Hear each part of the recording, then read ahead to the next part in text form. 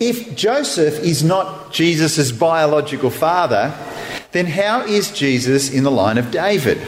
Well, this is the way that Matthew explains it in verse 15 and 16 of chapter 1. Eliud was the father of Eleazar. Eleazar was the father of Mathan. Mathan was the father of Jacob. Jacob was the father of Joseph, the husband of Mary. Mary gave birth to Jesus, who is also called the Messiah. Clearly, there's a bit of a change in the pattern. And if you haven't been through a Christmas before, you'll be up for a bit of a surprise. The point is that Jesus was conceived not by a man, but by the Holy Spirit. But this clearly didn't rule out Jesus as being a legitimate descendant of David. Have a look at the very first verse of the whole New Testament. This is a record of the ancestors of Jesus, the Messiah, a descendant of David and of Abraham. So whilst he wasn't the biological son of Jacob, he's legally in the line of David, and that's how God sees it and how he's put it in his word. Question 2. Was Herod's temple an extension or a new building? Last week I said that a third temple was built around about 400 years after the second one, which meant it was about 20 BC. And the question says, hang on, what happened in 20 BC, a new building or an extension? Well, I probably wasn't as clear as I should have been. It actually, technically, is still the second temple, but the renovations were so massive that the building essentially replaced the temple that was built by Zerubbabel.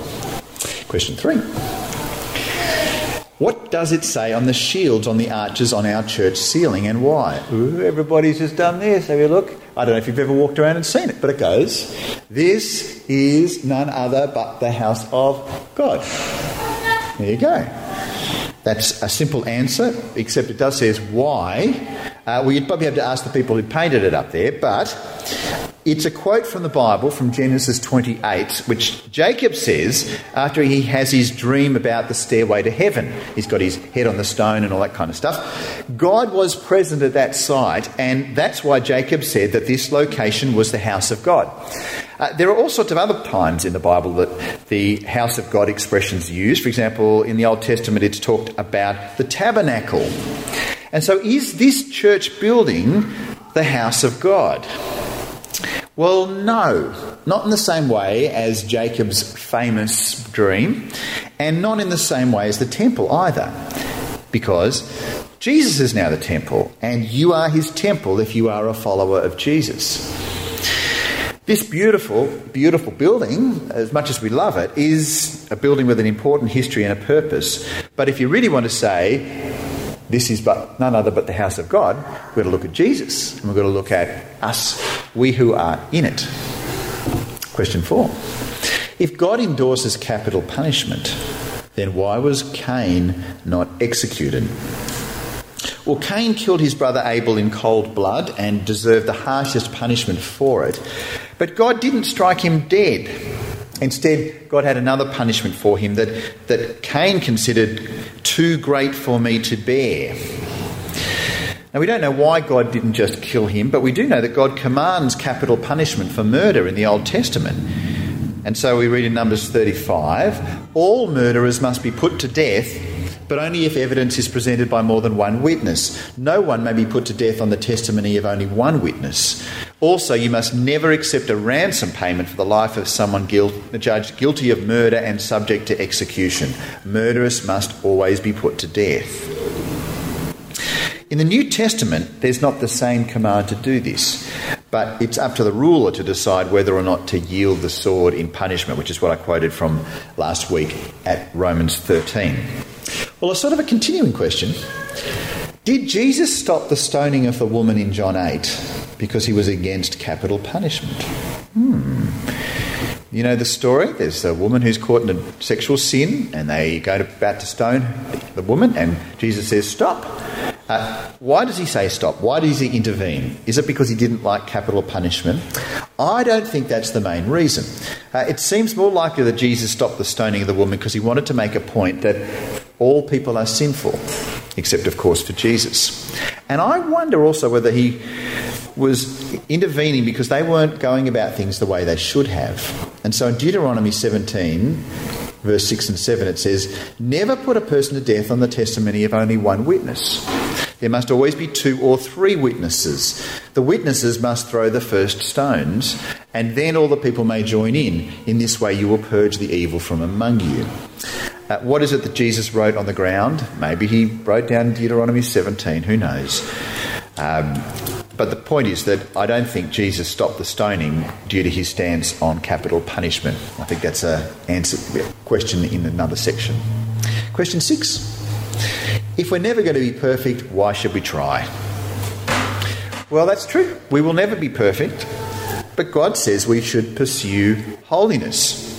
We should live a life that pleases him. You know how it works. It's not so that God will be impressed by how we're living and say, all right, you're a nice guy, I'll now let you into my heaven. It doesn't work that way. It's because he's already loved us. He's already forgiven us if we've come to Christ. If you've done business with him and said, I want to follow you, Jesus, then it's only then that we respond by trying to live a life that pleases him, which follows with question 7. Are Christians free to do whatever we like?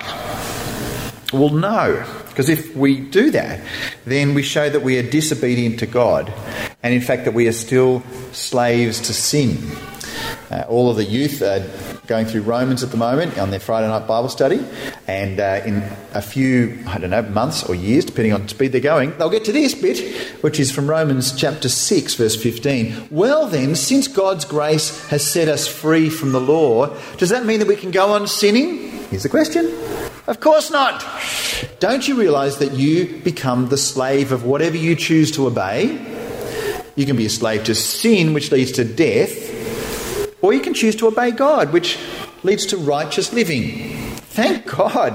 Once you were slaves of sin, but now you wholeheartedly obey this teaching we've given to you. Now you're free from your slavery to sin, and you've become slaves to righteous living. I think that answers the question. Question 8. Before Christianity, did everyone go to hell? No. God saved his people from hell ever since he made humans. Anyone who is a member of his covenant, his promised people, they were saved by faith in God. But what is interesting, a bit of an interesting turn of events, and that is that these faithful believers who lived before Jesus were actually still saved by Jesus, even though they came much before him in history. But God has been saving people throughout time by faith in him and faith in his promises. Question 9, why do ministers wear funny collars? Well, this question is referring to the clerical collar. You don't see me wearing it on Saturday nights. I do wear it on Sunday mornings. I'll tell you why in a moment. Back before I was born, I'm told, it was expected that Sydney Anglican ministers would wear them every day except for their day off and except on holidays. There you go. I can assure you that's no longer the case. And I think one of the reasons that ministers stopped wearing them was that they wanted to help break down the barrier between the official minister and everybody else, which I think is a really good thing. We want everyone to know that if you're a follower of Jesus, then you're in the ministry as much as I am in that sense. Another reason, I think, has been that it's been thought that it's too churchy, and there was a push, certainly in the 70s and 80s, to sort of say, let's try and make our church as non-religious as entirely possible. So let's dress like we're real estate agents and live and all that kind of stuff.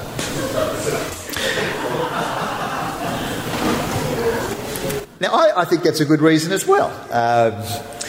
But the thing is that I sat down, about nearly 3 years ago, I sat down with a bunch of people who came to our morning service. And back then it was only about 10 of us, really. And I said, do you reckon that if I was to wear a clerical shirt, that it might help you invite your friends along to church? Do you think it might actually help them feel comfortable and feel like there's a less of a barrier between church and where they're at? And they said, oh, yes, that'd be really, really good. So there we go. I started doing that 3 years ago.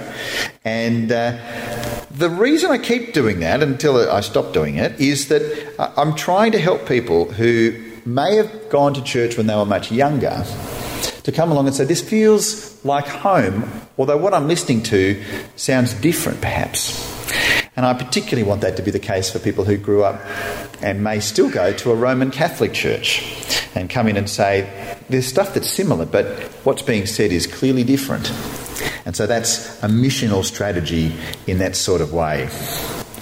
Question 10, was the big cherubim the inspiration for monuments like the big banana? I don't know if we can track a clear connection between the two. I'd like to see a theme park that might have big Bible things. I think there might even be one in America somewhere. But there certainly perhaps is a similar principle that drives them all. And more about that in today's sermon.